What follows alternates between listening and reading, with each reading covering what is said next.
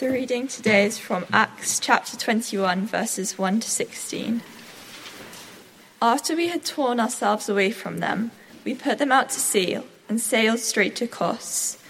The next day we went to Rhodes, and from there to Patara.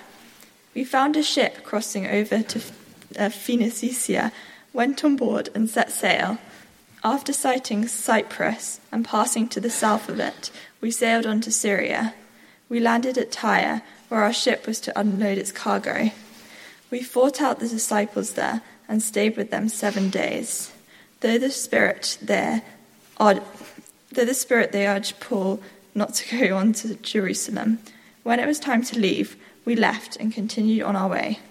All of them, including wives and children, accompanied us there out of the city, and there on the beach we knelt to pray.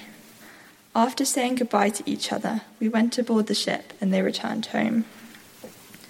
We continued our voyage from Tyre and landed at Ptolemais, where we greeted the brothers and sisters and stayed with them for a day. Leaving the next day, we reached Caesarea and stayed at the house of Philip the Evangelist, one of the 7. He had 4 unmarried daughters who prophesied. After we had been there a number of days, a prophet named Agabus came down from Judea. Coming over to us, he took Paul's belt, tied his own hands and feet with it, and said, "The Holy Spirit says, in this way the Jewish leaders in Jerusalem will bind the owner of this belt and will hand him over to the Gentiles." When we heard this, we and the people there pleaded with Paul not to go up to Jerusalem. Then Paul answered, "Why are you weeping and breaking my heart? I am ready not only to be bound, but also to die in Jerusalem for the name of the Lord Jesus." When he would not be dissuaded, he gave up and said, "The Lord's will be done." After this, we started on our way up to Jerusalem. Some of the disciples from Caesarea accompanied us and brought us to the home of Mnason, where we were to stay. He was a man from Cyprus and one of the early disciples.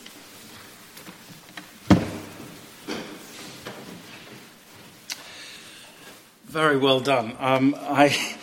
Sorry about the geography lesson. It's one of those readings that you absolutely don't want to get, but I think you did pretty well. So well done. Thank you. It's very good to be with you. I'm Mark Mennell. I'm married to Rachel. Is this coming through loud and clear? I'm going to give you a table for your glass. Oh gosh, that's very. So you have to stick it over. That's very sophisticated. Okay. We have the technology.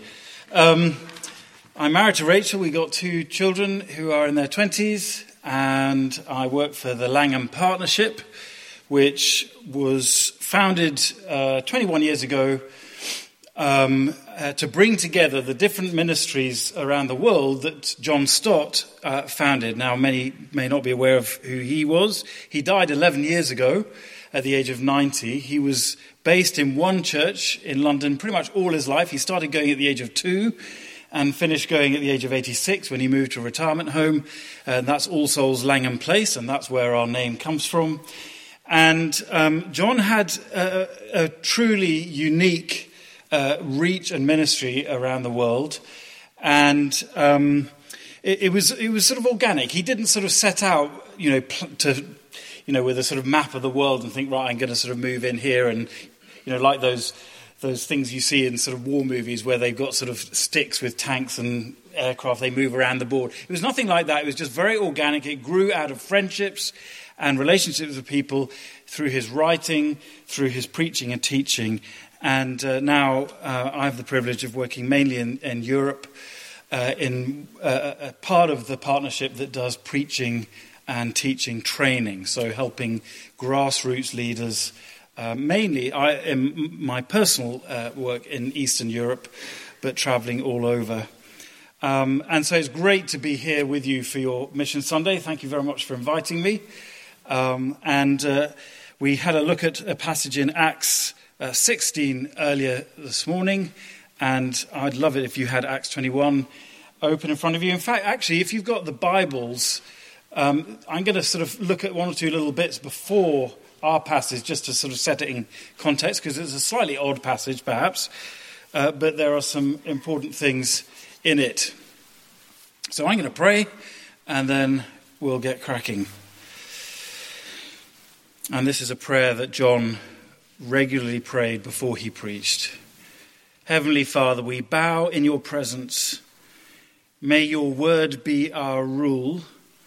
May your spirit be our teacher.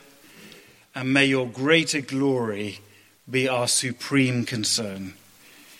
In Jesus' name, amen. Will you gain the whole world or take up your cross? That's the simple choice at the crossroads of every life. A world gained, but without Christ, or the cross on the path to eternity with Christ. Now, if you're anything like me, and I suspect you are a little bit at least, we don't like stark choices. We don't like the black and white. And for some time, perhaps even for a number of years, we think we can just sort of keep putting it off or keep somehow having a foot in both camps, gaining the world perhaps, or a little corner of it, and, having Christ as sort of somehow part of our lives. We think we can play both sides. But the time comes, inevitably, when we must wake up, when we must realize there's no centre ground, there's no via media, as it's sometimes called, no classic British compromise. We realize that Jesus was right all along. You cannot have Christ and the whole world. That was one of the things, actually, that was so un-British about John Stott, Uncle John, as many of us called him. And John understood this remarkably very early in his life, going to camps as a teenager. He understood that even though, because of his natural gifts and abilities and talents, as well as his sort of place in life and where his family was situated in the sort of the hierarchy of things, he did have the world at his feet. I think his father wanted him to be a diplomat, and he had languages. He had all of that ahead of him. He could have been remarkably successful. He had the gifts. We might well have known him for various other things. But he understood very, very early, you cannot have Christ and the whole world. And now that made him controversial. But he was radical in his uncompromising commitment to what having Christ meant. That actually, this is a gospel of grace, of good news, of undeserved treasure. Faith in Christ alone was the key to that. And so when he died, amidst all the accolades, and there were tributes from literally all over the world, and there was a memorial service in St. Paul's Cathedral about 10 months, I think, or so after his death. Both archbishops spoke. There were people, archbishops from other countries as well as leaders. I mean, it was extraordinary. It's because he'd become such a sort of older statesman, I think it's very easy to forget how controversial he could be, and indeed the scorn. I want to read from one notorious write-up that an American bishop called John Spong wrote when John retired back in 2007. Just get a little taste of this for the barbs and the bile. John Stott's Christianity and the fundamentalist evangelical tradition he espouses will finally do nothing except justify the human divisions between the saved and the unsaved. That religious stance will ultimately victimize every person who does not reside inside the definition of the Bible as revealed truth, as Stott interprets it. So John Stott has decided to retire. What he needs to recognize is that of all his major ideas have also long retired before him. Perhaps they will now be happy together. I mean, the claws are out. That human division between the saved and unsaved. Human division? What Spong doesn't get is a fact that is thread all the way through the Bible, that yes, there is a division that we cannot avoid. And yes, to some extent it is one of our making, because people decide against God. But it's not John Stott's idea, it's not evangelicalism, it's not even any form of sort of Christianity and church polity or anything like that. It's the Lord Jesus. And the whole point is, you see, that Jesus doesn't want people to be on the wrong side of the line. He knows that there's a line, but he does everything he can conceivably do to grab people out of danger onto the other side of the line. He loves the unsaved enough to die on the cross for them. But the world doesn't like that, because the world doesn't like to think that it needs saving. No wonder it gets hot under the collar when with those who suggest others, like when it got angry with Uncle John, but he wasn't deterred. He took up the cross and followed Christ, and he preached Christ and Christ crucified, and gave the choice, the world or the way of the cross. You may not remember or even have heard of Howard Hughes, but he was the kind of Bill Gates or Elon Musk of his day. He was the richest man in America. And he died in 1976, worth $2.5 billion US dollars, valued at that time. Heaven knows how much it would be now. And he owned a private fleet of jets, hotels, casinos. But when he died, actually it was a distant cousin who had to come and identify the body and had to ask, "Is this Mr. Hughes?" Didn't even know what he looked like. He spent the last 15 years of his life as a drug addict. His 6'4" frame had shrunk to 6'1", and he weighed only 6.5 stone.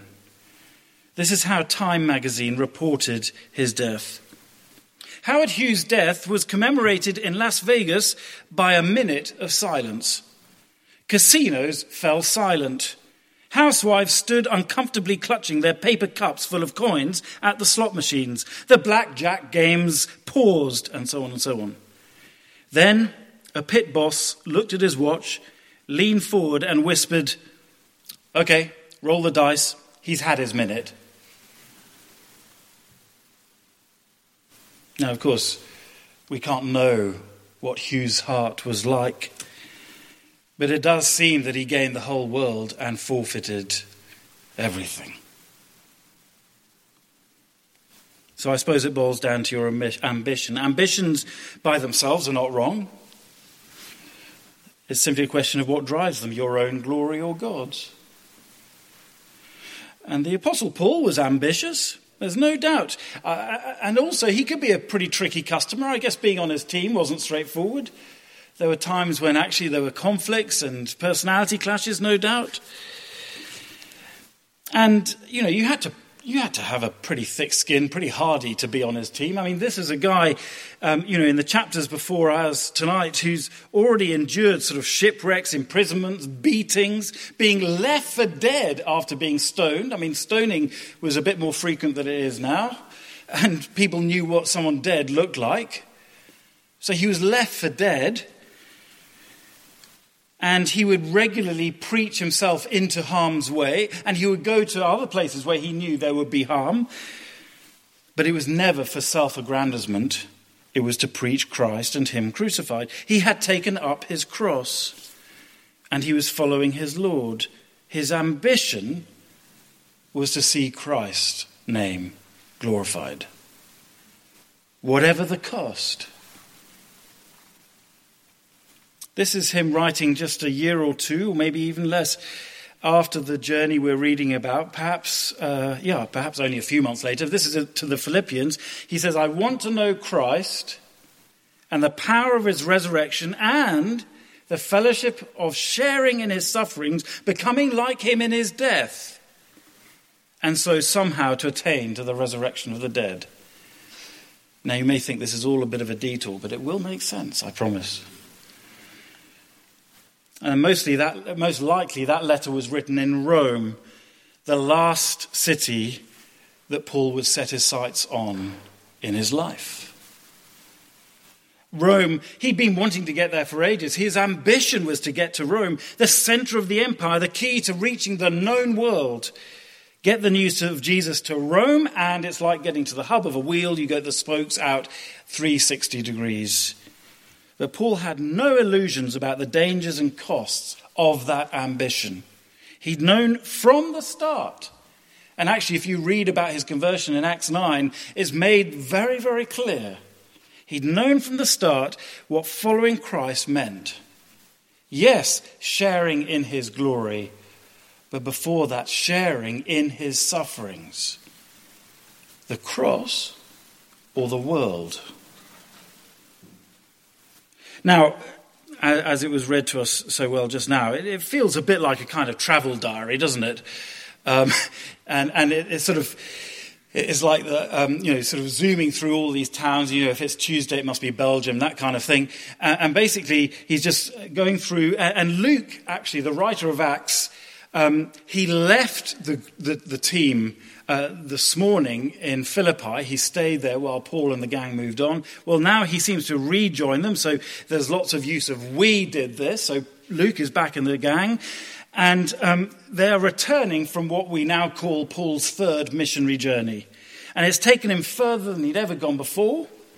He's been into Europe for the first time. He's been preaching in places like Philippi, Athens and Corinth. And it's been an amazing ride, and God was leading them all the way. Absolutely remarkable. And then chapter 16, just before ours, in Asia Minor, Paul had received a vision from Macedonia, come there, and so he did. But he was even then, thinking about getting to Rome. And reaching Rome was his ambition for years.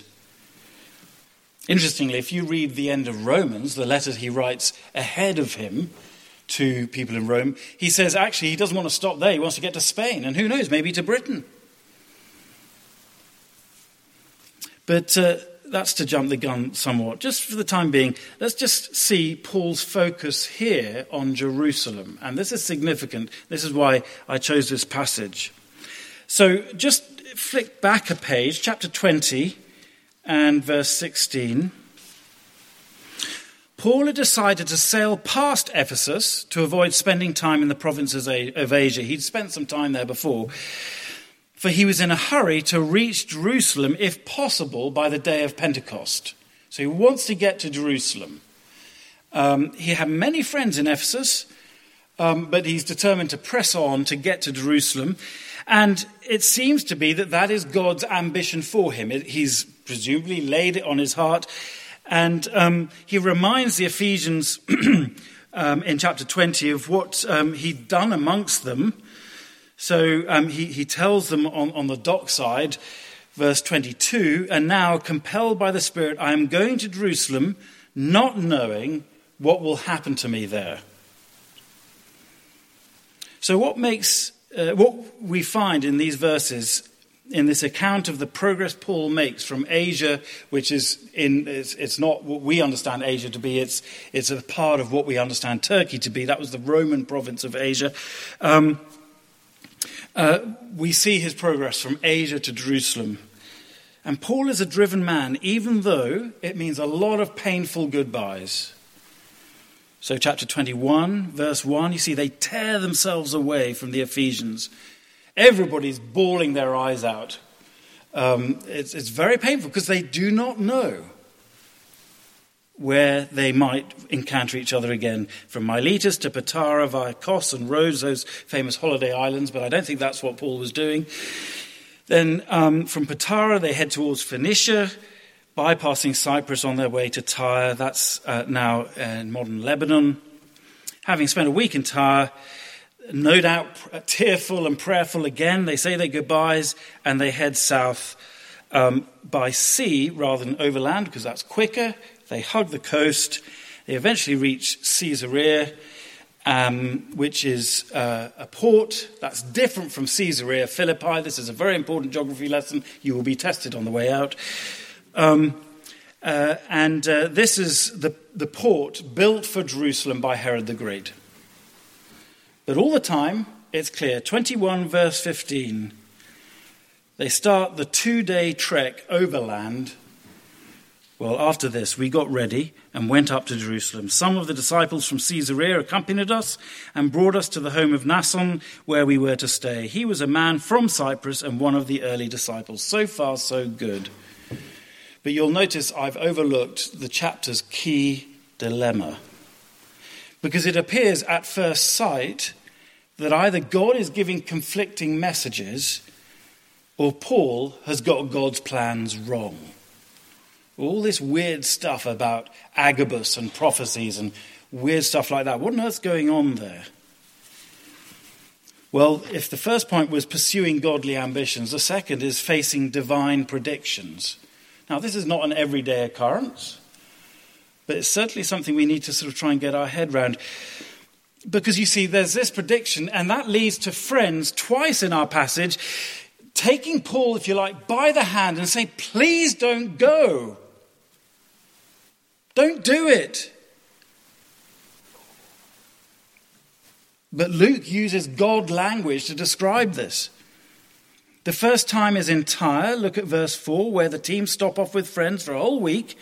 Through the Spirit, they urge Paul not to go to Jerusalem. But Paul's undeterred. But it happens a second time, this time in Caesarea with Agabus. Let me just read again from verse 11. Coming over to us, he took Paul's belt, tied his own hands and feet with it. And that's quite an odd thing to do, but he says, the Holy Spirit says, in this way the Jews of Jerusalem will bind the owner of this belt and will hand him over to the Gentiles. When we heard this, we, including Luke, we and the people pleaded with Paul, don't go. Well, you would, wouldn't you? They loved him. They owed him so much. He had done so much for them. He was such an encouragement. Agabus there is using the classic sort of God-given tactics we see in the Old Testament prophets. He would sort of act out his message, a sort of visual aid. And the impact would have been unforgettable. Just imagine it if you were in the room. Back in chapter 20, Paul had said that he was going to Jerusalem and he didn't know what would happen there. But I think he knew and everybody else knew. But now there's no room for guessing because God has revealed that he's going to be bound and imprisoned. God was speaking directly and clearly, just as he had led Paul throughout these momentous journeys we've seen in Acts. Now Paul knew exactly what would happen to him. Before he couldn't be sure, but now they all agree God has said this is what's going to happen. If that is, God really was speaking. But Paul refuses to heed the warning. He's going anyway. That's not to say he's doing it lightly or easily. I think, look at verse 13. I think you can hear the tremble in his voice, can't you? Why are you weeping and breaking my heart? I am ready not only to be bound, but also to die in Jerusalem for the name of the Lord Jesus. So, is Paul being disobedient? What on earth is going on here? Well, the first thing is that the way Luke tells it, I think he expects us to see this genuinely as God speaking. It's not some false prophet. No, this is genuinely from God. And Paul is not being disobedient. So thankfully, we have Uncle John himself to give us a commentary on this passage. He gets it crystal clear. This is from his Bible Speaks Today on Acts. And this is vintage Stott. Here we go. The better solution is to draw a distinction between a prediction from a prohibition. Certainly, Agabus only predicted that Paul would be bound and handed over to the Gentiles. The pleadings with Paul which followed are not attributed to the Spirit and may have been the fallible and indeed mistaken human deduction from the Spirit's prophecy. For, if you think about it, if Paul had heeded his friend's pleas, then Agabus's prophecy would not have been fulfilled. It's a prediction. It is not a prohibition. It's not saying don't do this. It's just saying this is what's going to happen. A prediction, not a prohibition. And what this shows, and I think this is the crucial thing, and it's why Luke includes this, I suspect, is it shows Paul's clear conviction. His godly ambition to serve the extension of the kingdom, whatever the price tag. It comes with a huge cost.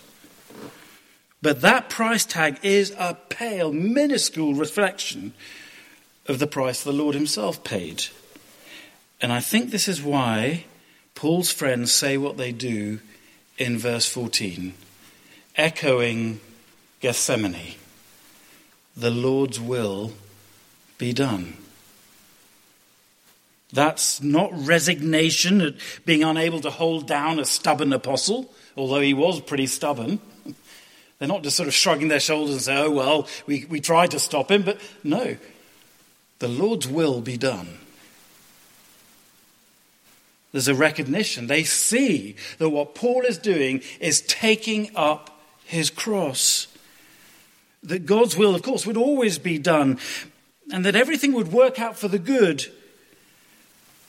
But just as Jesus prayed, so Paul is prepared, not my will, but yours, O Lord.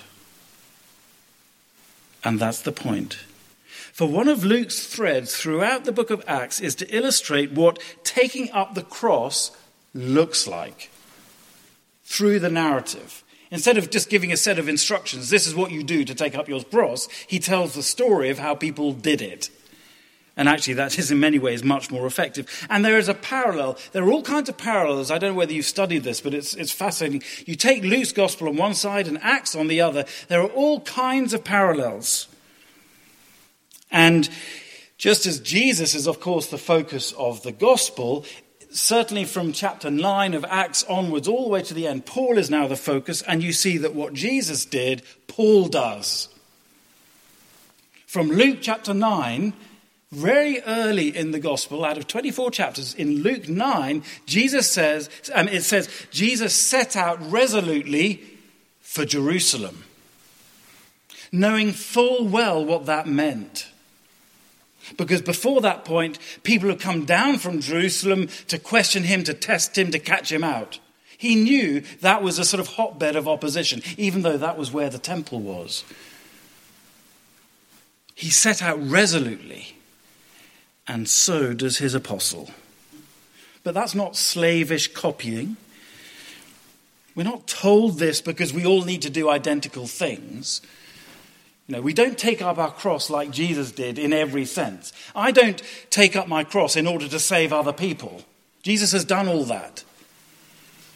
But I do need to have the same mindset, which is exactly what Paul writes to the Philippians. Have the same mind as Christ, who, being in very nature God, did not consider equality with God something to be exploited.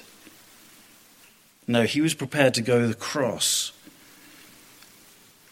Just flick back to chapter 20 again, would you? And just see Paul's fuller explanation of why he's not deterred by these predictions from Agabus or whatever anyone else, even if they include suffering. So chapter 20, verse 22. And now, compelled by the Spirit, I am going to Jerusalem, not knowing what will happen to me there. I only know that in every city the Holy Spirit warns me that prison and hardships are facing me. However, I consider my life worth nothing to me if only I may finish the race and complete the task the Lord Jesus has given me. The task of testifying to the wonders, the beauties, the glories, the joys of the gospel of God's grace. Does that ring bells? That's just like what he writes in Philippians and the second letter to Timothy and so on. Paul is taking up his cross, which is why it's worth quoting the part in Philippians where Paul urges Christians to imitate him as he imitates Christ. This is Philippians 3. Join with others in following my example, brothers and sisters, and take note of those who live according to the pattern we gave you. The world, the cross.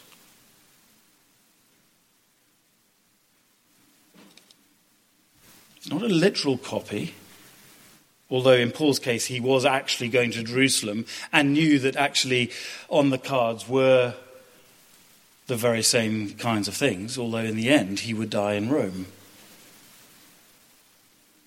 It's about the attitude. As you've seen in me, says Paul, so you do. That was one of the things that was so clear in John Stott. Over the last 12 to 14 months, so it was the centenary of John's birth in 2021. So he died when he was 90, and last year in April was the centenary of his birth, and so for the 12 months, or it stretched out into a bit more like 14 months, we did a podcast interviewing different people around the world who knew him or were influenced by him. It's been fascinating, including one with your very own Christopher Catherwood. And some of you, I think, know John Wyatt, who's involved at Faraday. He was another one. But people from all over the world, on 6 continents out of 7. I didn't get anyone from Antarctica at this time. Maybe another. But from Sri Lanka to Australia, Tennessee in the US, to Jakarta in Indonesia, Medellin in Colombia, to Skopje in North Macedonia. And it was astonishing. Yeah, there were differences. People had different experiences of John. But the testimony in the end was invariably the same. And it would be something like this. He showed us how to follow the pattern of Jesus and Paul, the way of the cross. They would testify to his humility and willingness to hear and listen to people from other cultures. He was brought up in the sort of dying days of the empire when that could have bred a real sort of imperialistic, condescending, sort of controlling mindset, and it couldn't have been more different.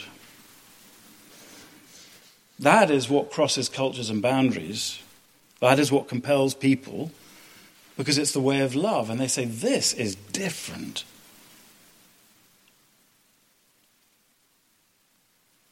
And this is what we're all called to. It may not be sort of spectacular or up in flashing lights. It may not be anywhere further than, Cambridge. But it's what we're called to.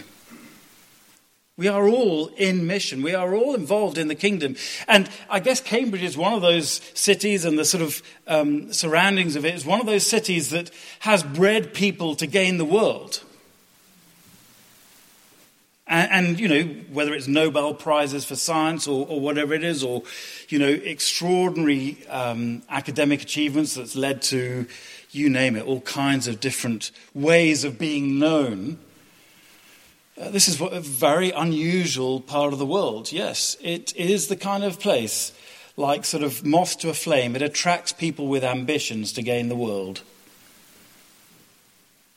It attracted John Stott. He was at Trinity. Read French and German. Did very well. Could have been a diplomat.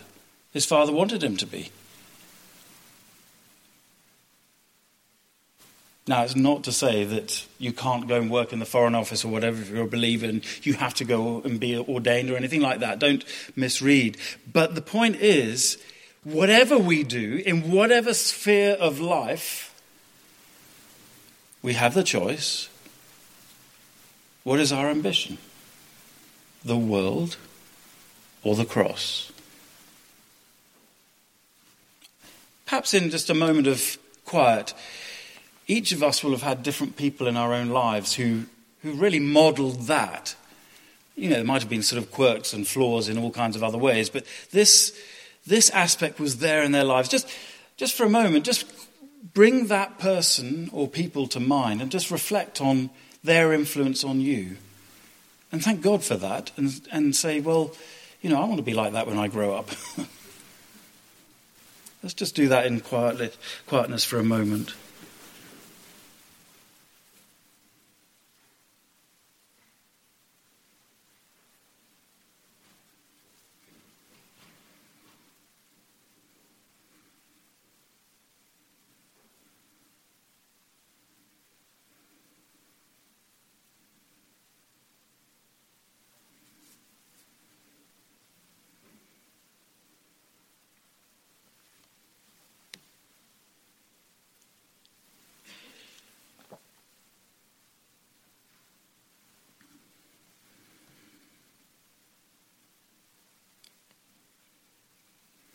Heavenly Father, we praise you for these saints, these sons and daughters who have been important to us, that you have caused to cross our paths and powerfully shape and influence our own lives. Thank you for them.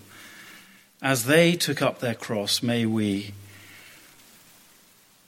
as they had the mindset of Christ, that was not desiring to exploit circumstances or opportunities for their own glory, their own status or prestige or whatever it might be, but they were willing to cast it all before you in order to proclaim you. Let us do as they did. May we daily seek to follow Christ by taking up our cross and following, for your glory's sake. Amen.